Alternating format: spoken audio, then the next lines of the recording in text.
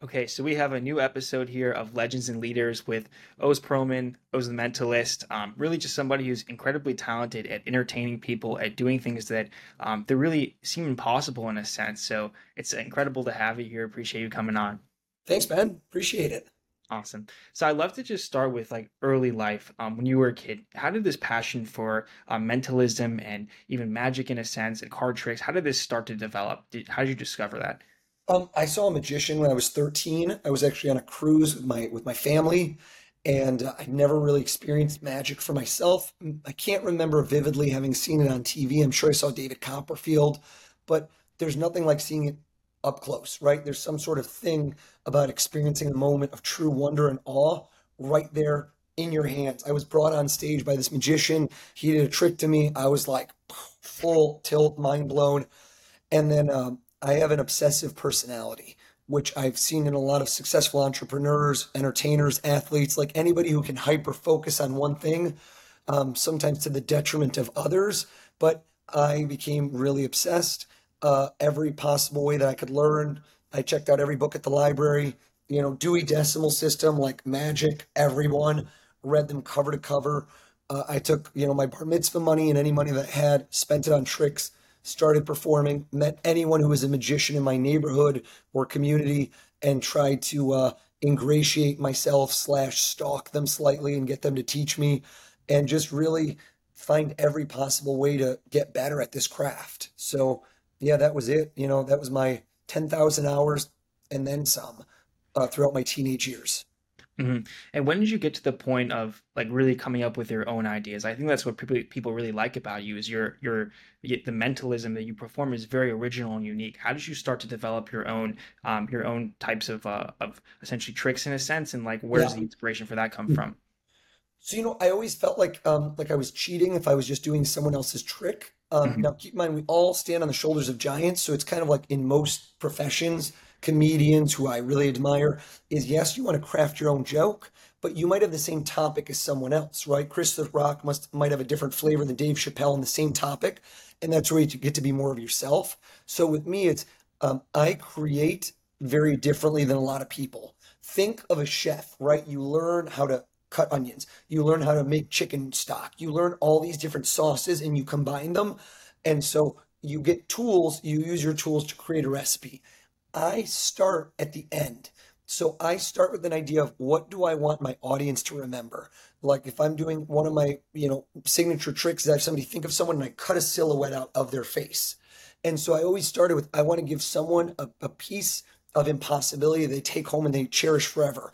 And then I worked backwards from what the ending is. So kind of like a great movie, Usual Suspects, The Surprise. Once you know the ending, how do you work backwards?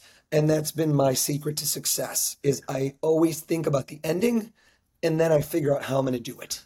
And those are most of these tricks that you try to figure out from the end. Do they wind up being possible when you get to the beginning, or is it a lot of them aren't, and then there's a few that are, and then those are the great ones because they're Everything is possible. So yeah. that's I went to school, University of Michigan, go blue for engineering, and I'm now an engineer, but instead of engineering, electrical circuits, VLSI digital signals, which is what I went to school for, electrical engineering, I now reverse engineer the human mind. So I think, what way can I use to accomplish this task? And I know what my ending is, and I'm yet to find something that I want to do that I can't find a way to do it because even if I can't do it, again, all that I care about is the memory. And sometimes what people remember is not what really happened. So if you can manipulate the thought, the memory, the story people tell to be the one you guide them towards, memory is malleable, right? Whenever there's like a crime that's committed, eyewitness testimony has been time and time again shown to be it's not 100%, it's not objective, it's not like a camera that's pointing in a video. In that moment of high stress or high exuberance, anything that like sets off your endocrine system, either joy, fear, any of those like core emotions, they will make it so your memory is a little bit malleable. And what you think you saw is not what you saw, or how you process and tell a story. The more you tell it, the more it changes and evolves. And that's what I'm good at doing is kind of getting inside your head, reworking the circuits, and knowing how you will talk about me later. Mhm. Would you say that most of what you do is psychology, or is it most of it engineering?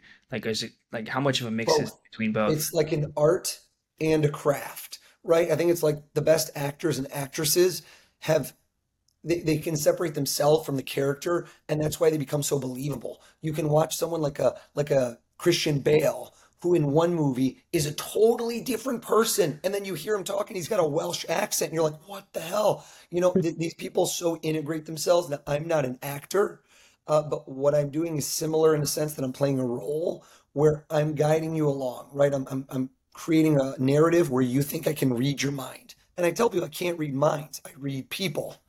And so I think the short answer to that is I'm engineering a certain experience, but there's a lot of psychology. There's a lot of knowing who this will work on, who it won't work on, who's going to give me the best reaction in the moment, and how do I get them to that point. Hmm. And so when you're asking somebody a question, are you reading them as you ask them the question and like you see how their responses are and that kind of, and do you keep the questions more like more broad overall? Like you ask, for example, you asked a question on America's Got Talent about like an important moment in someone's life. Like there's only a couple of moments that people would think these are really important enough. And you can kind of get a sense from somebody's face. Like Heidi, for example, you got a sense like she had so much joy, and that was like there's only a couple moments that are so joyous, arguably like a marriage, etc. So is that like kind of how you do it, like in terms of process of elimination based on reaction? Somewhat, but the better question on that is why did I do it about something so emotional? Because let's say you just tell someone to pick a card and you find a card. That can be amazing and mind blowing. Right. But later on, when you talk about it, there's not a strong emotional hook where you're like, oh my God, you're not going to believe I picked a card and you found it. Not really. I hear. But if you say to them, when my future husband proposed to me, he whispered one thing in my ear that nobody else knows. I've never said this to a soul. How did he know that? Now you've got a different story, right? Net, Hmm. net, you figured out something you couldn't know. I picked a card out of your head. I picked a word out of your head. But it's the emotional significance and weight of it that goes from this being a story you tell for a week to a story you tell for a decade. Right. Right. So when you were starting out, you essentially like you did a corporate show at I think Merrill Lynch, and you had a job over there, and you got to a point where you realized, hey, I should just go out on my own and do this. Was that because you did this show and you thought, hey, if I could do this here, I already have some ideas of how I can do this other places, and now I can really pursue my dream. Like how did you essentially get going in the beginning when you want to go out on your own? Well, there's so many intermediate steps, right, that set you up for success. There's like I started doing this semi-professionally when I was 14, where I went to a restaurant. I started being as a restaurant worker. How I even had the confidence to figure out that a restaurant would hire me was kind of like ignorance is bliss. Yeah. Sometimes you don't know better, so you just think, well, why wouldn't they hire me? And that's a great mindset to have, which is why not? Like think about that because unless you try, you're never going to know, right? You miss every shot you don't take, like an old sports adage, which is cliche, but it's so true. So I didn't know better and would try these things. And not everything in life is transactional, right? Like even with yours, I'm sure a lot of opportunities that presented themselves where you align yourself with like little Dirk, you make an NFT with a shoe and all different doors open because of one thing that you didn't expect. But Yeah. things like that happen. It's the same as doing a podcast like this. You don't know who you're going to impact, what they're going to do, what future things will come of it. And I think that's the same throughout life is you take those chances. And I also set myself up for success. People watching this that have a side hustle, I wouldn't tell you just quit your job tomorrow and be like, let's do this. Set yourself up. You have to build to a certain point where I was doing the right things. I was meeting event planners. In my industry, I was performing 3, 4 nights a week. Every Mhm. night, I'm handing out 50, 60 business cards. I'm performing in a target rich environment. What's my target? I realized for me, I was doing a lot of private parties, bar and bat mitzvahs in New York, 40th and 50th birthdays. And I wanted to eventually convert that into corporate events because some of those same people that have these fancy, fancy parties also run large organizations or own their own businesses and have things like sales meetings, incentive travel. Like, know what you're targeting and then think where are the best places to do that. It's not going to be a Chuck E. Cheese for me. It's going to be a steakhouse on the Upper East Side where the average person there also, has a business, has a home in the Hamptons. Like you start integrating yourself with the places and people that have the means to hire you in the future, unless you're in a different business. Let's say you're selling widgets or you're selling a product. know who the players are in your industry, know who's the person that you want to be in 5 years, and try to learn from them now to avoid some of those future mistakes and to fast track your growth. Yeah, I think it's a smart way to do it and to position yourself properly to be able to get the next opportunity while you're doing one. Where do you kind of see this evolving into? Like you've done like a reality show in a sense that did well, got an Emmy, and then you've been on multiple different appearances and kind of have your own social media channel too that you've been doing well, and you have the in-person appearances. Like where do you see this evolving into next? Like what do you think are some steps that you want to be able to go towards the future with your career? So I looked at TV in general, and the ultimate thing that is like a force multiplier, right? Everybody wants to scale their business. How do you leverage? There's Mhm. only one of me and Right. what I do. So the way I leverage or scale is the more people that can be exposed and see what I do and hopefully gravitate and like it. That's it. And now the way of the world is this little thing right here has the opportunity to blast out to billions of people. So viral videos are obviously a big hit with certain people. I'm trying to do things that highlight what I do and the value add. And what I found is I do best on TV. Like on TV, it does great. In person, it does great. But on TV, it's got that wow factor, especially when you do it with famous people. You get genuine, authentic reactions. And what I realized about 2 years ago is that sports are the biggest thing on TV. They're the thing keeping TV alive right now. People that haven't cut the cord, it's all sports. The only Mhm. thing growing is sports year after year.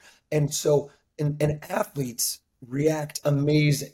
And because you know what, there's something to be said for when you push your body to the limits, that when somebody can get in there and show you how to take your mind to the next level, they just kind of like act like kids again. And so in the last year, I partnered with ESPN.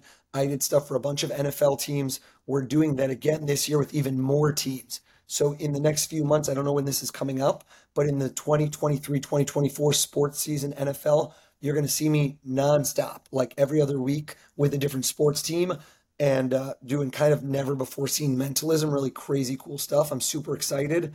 And that's de facto like kind of a sneaky way to get your own TV show, where instead of getting my own TV show and trying to find an audience, the audience is already there.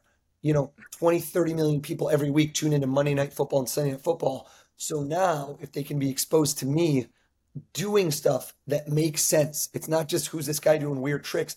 All of the stuff I do is custom designed around the teams and around a football fan and what they're interested in. And so that's kind of giving me a new audience. And it's we're spiraling it. I'm doing it with other sports as well because they're seeing the value.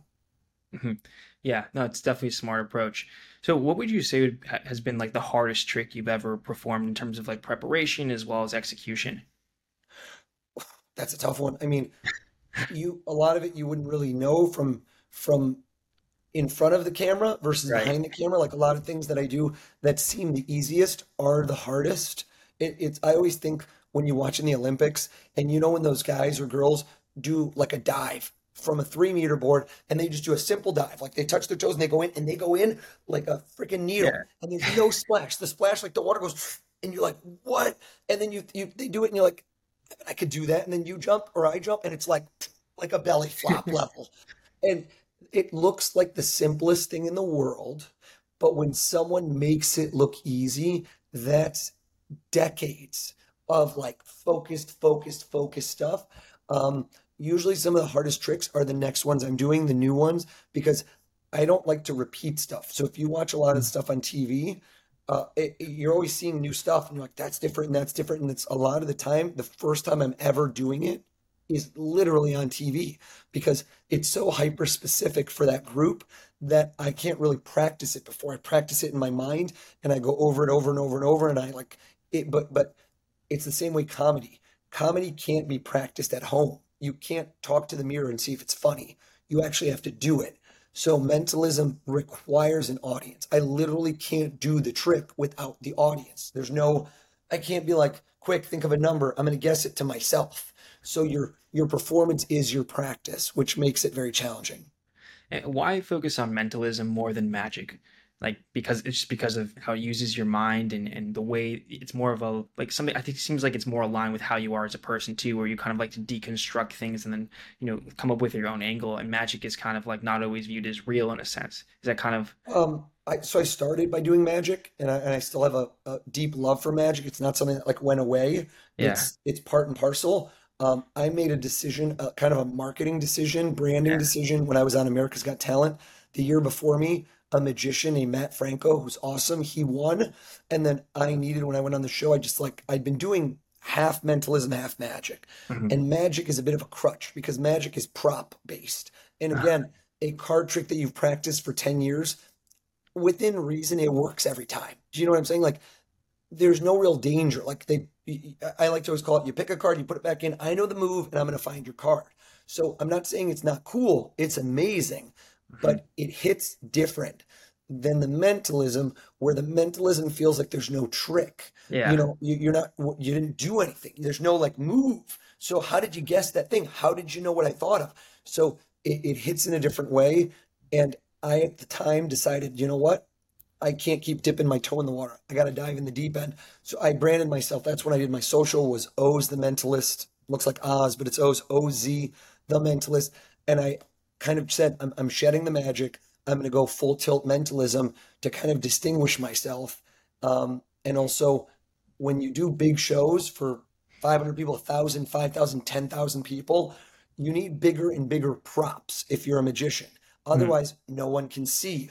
So mentalism is not about props. I don't need any props. I am the show. So instead, the real stars of the show, the props, are the audience and their reactions. And when you see someone on camera on a jumbotron that just you just threw a frisbee in the audience and somebody in the eighth row catches it, stands up, and you tell them their ATM pin code, and they're like, what?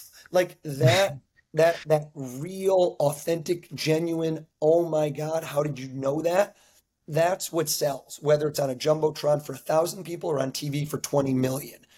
That's the core of what I do. And I just decided the bigger the show, I don't want to carry props around. I want to be sleek, streamlined, and with mentalism, I can do that. So, from a practical perspective, Yeah, and it also seems to be more scalable, like you said. Like scalability, like as you scale your career too, that's something that with mentalism, it's just you can be as unique as possible. You're not like confined. it's limiting though, because with magic, there's so many different things. You can do card tricks, rope tricks, stage tricks, bird tricks. There's like, versus mentalism is very subset. So it forces you to be much, much more creative. Um, it's like being a chef, but a vegan chef. Like if you can't use Yeah. all these other ingredients, you have to be much more creative with what you use. So with mentalism, I can't do all these other things. Like it doesn't look right. I can't produce a bird because people are like, what's that got to do with mentalism? My whole shtick is knowing how people think, how they behave, and kind of like using your mind in a different way. And with a lot of the NFL teams, it's going to be stuff like overcoming, like your mind over matter, like how you would not feel pain, how you can take what you would normally do and go even 10, 20, 30, 50% more of what you can do than you did a minute ago. And how can I kind of influence your thinking, your mind and body connection? Yeah. Yeah, that'll be definitely pretty interesting to see, and how that ties in really well with the NFL. So were you like if you didn't get on America's Got Talent, what was the plan at that point? And like, did you have like a back? Were you just gonna continue like the path you were going on? Did you have like a backup, or were you just gonna keep applying until you got on? It was not my dream. It was not, I mean, hindsight's always 2020, Yeah, where I'm so glad it happened because it was jet fuel for my career and yeah, definitely like took me to a new level.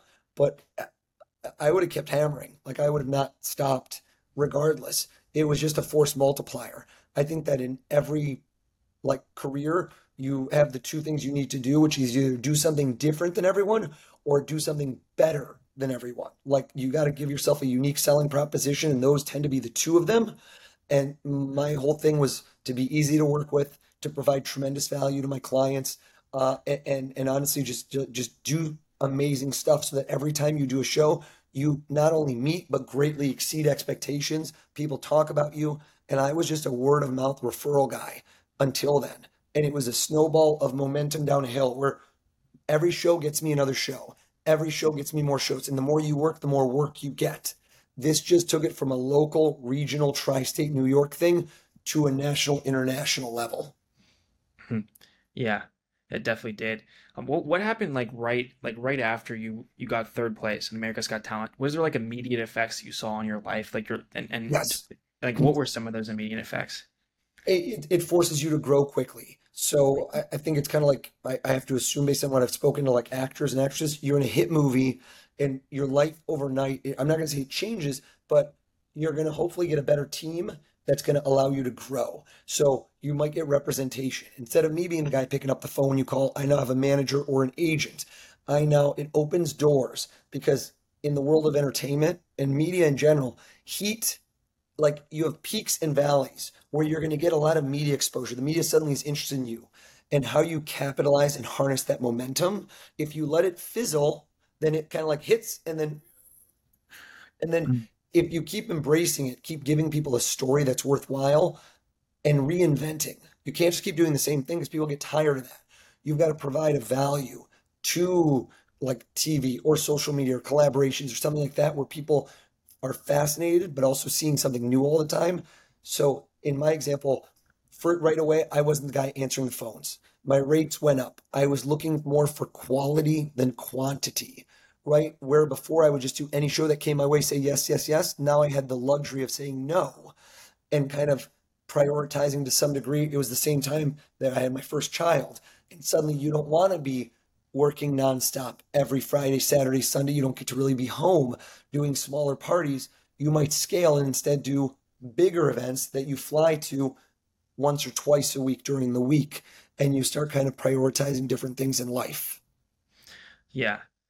So, do you think that you'll expand more into like productizing a lot of what you do, like maybe making like more? You did have a DVD that was a magic oriented DVD that did quite well. Do you think you'll do like more of that? Because it doesn't seem there's been something that's been so dominant as a mainstream product in magic and in mentalism. Have you kind of thought about that avenue at all? So I wouldn't, so I think it's too hyper niche to train people in what I do for a living because quite frankly, if you were interested enough, like of every 1,000 people that see me, maybe 100 people in the moment say, "Oh my God, how'd you do that?" And then where does that drop Right. off? Where does someone who's a kid who had a magic set and did like a month or so, what was different from them than me, where I became obsessed, kept doing it, kept doing it, kept doing it, and now this is what I do for a living for 20 plus years. What was different about us? So I think right now the whole world is at your fingertips. You can Google anything, you can YouTube anything, it's there. Mhm. So most of the reason people don't get it is not because it's not available, it's because they just don't. There's so much stuff to consume Yeah. nowadays. So I think that the real skills I have are not the mentalism, and I'm writing a book as we speak. It's all the other skills surrounding it. Think of it as packaging. Yes, inside the box is like a secret of how did you guess this, but when I walk into a room, what differentiates me from the other mentalists? It's the soft skills. It's how do you remember everyone's name? How do you become memorable? How do you, when you walk in, that instant feeling that people get that you've always seen, that you want to gravitate towards them, that you remember them later, that you talk about them? A lot of that has nothing to do with the tricks I do. It's a very select set of skills that you can work on, that you can build up and get better at, that are going to help you, whether you're a teacher, a dentist, a garbage man, anything, because we all interact with others. And how you can improve those relationships, like business and personal, are the same skills I use. They're literally the same things.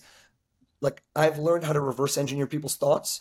You can get inside your own head. That's the skill I want to give you. My skill to do on yourself to achieve kind of goals that you haven't achieved yet. Yeah, that's definitely really good to be introspective like that, and take the skills that you've learned throughout your whole career, and then be able to also apply them to you.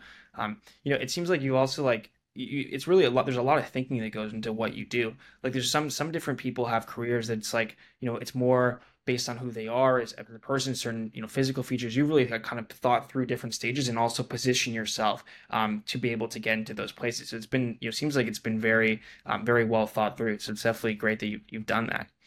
Well, thank you. I think a lot of people kind of go with the flow and you're on autopilot. And people that are in my profession, I'll get this question a lot, and I'm sure it's in every single profession when you see someone achieving success, is you go, well, I mean, how did they get that? Or like, for me, I'll Yeah. get this just because I've had a lot of TV appearances. Other mentors will be like, I got to get on TV. And they'll say, how do you get on TV? And I'll ask them right away, I go, what have you done to try? And you get a blank stare like, and I go, do you think that someone's going to see you somewhere? And then they're just going to say, give me your business card. I'm going to make you a star, kid. That's not how it works. That's not the Right. world. You're going to always be your best champion. There's not some agent or some this or some business partner or anything like that. You are your number one cheerleader. You're going to be the one that has to make things happen. And most people don't even try. So when they say that to me, I go, well, what TV do you want to get on? Do you have local news? They need to put up 3 hours of television a day, night and morning. They got nothing. Like they're dying for good content. But if you just say to them, hey, look at me, I'm great. I can do this trick. Who cares? Make it about them. Make it, I've told people this, like think like them. It's Halloween. Oh my God, they have a segment about candy and like what's the best, trick or treating outfit. Give them a segment if you're a magician that's contoured to them. Anything like that. If it's Valentine's Day, if it's Christmas, like think like a producer, think like an event planner, think like your target audience and be a real mentalist. If you can think like them, you can provide them something that they will have gift wrapped and ready so that they'll be like, oh my God, let's definitely have you on the show. And I think so many people in their profession don't think about how to get what they want. They're just hoping it comes. That's not how the world works. Yeah, agreed.